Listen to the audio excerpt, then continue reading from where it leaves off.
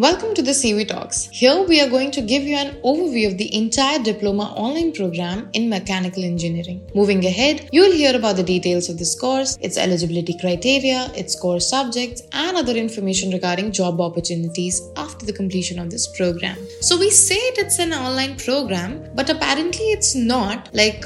Obviously you'll be going and giving the examination, and it is a diploma program. You can also get into through a lateral entry. There are many other differentiation that you can go about, but engineering in total, I would like to say that it doesn't happen online. It will be a program where you have to go and give your examination at least. So coming forward with the podcast, so Diploma in Mechanical Engineering is of a 3-year polytechnic program, and people who are really passionate about designing, testing and learning about different parts of automobile engines can go for this program. Well, mechanical is all about screwing and unscrewing, but it requires a lot of patience and curiosity to learn to get into this stream. So coming to its duration, so the program can go around 2 to 3 years depending on from where you're pursuing the program, and at some places the diploma can go about 2 years, and if you're taking a lateral entry it can be around 2 years. If you're taking a normal entry it can be around 3 years. The major subject that this degree comprises are engineering mathematics, applied science lab,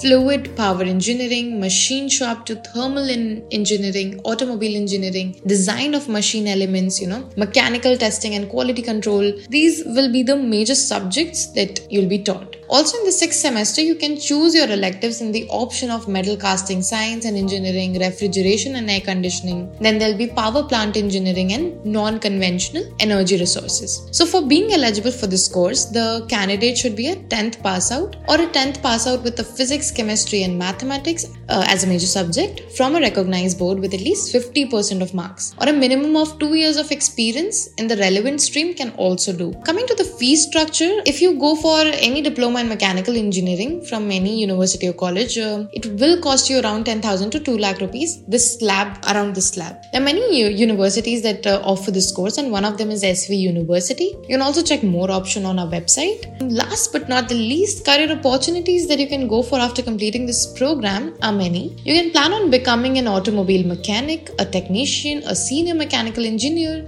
an AutoCAD engineer, a computer aided design technician, and so many other more job profiles that you can actually look into, and if you desire to pursue it, you should go ahead. So there are many recruiters that come for these job profiles. So some of them are, if you go for government sector, you can go for Abha Atomic Research Center, then there is Hindustan Petroleum Corporation Limited, Delhi Development Authority. So I'm talking about India, okay? Also for the private sector, you can go for IM Finance, then there is Rolls-Royce, and there is Rainforest Earth India Private Limited. You can go for a lot of different things. You can become a design engineer, you can become a material engineer, you'll be paid around 8 lakh rupees per annum. Aerospace engineer, 6 lakh rupees per annum. So there are so many job profiles, and your salary always gets increased with the skills that you upskill and with the experience. Well, on that note, we come to an end of our podcast. Till then, keep listening to College with Their Talks.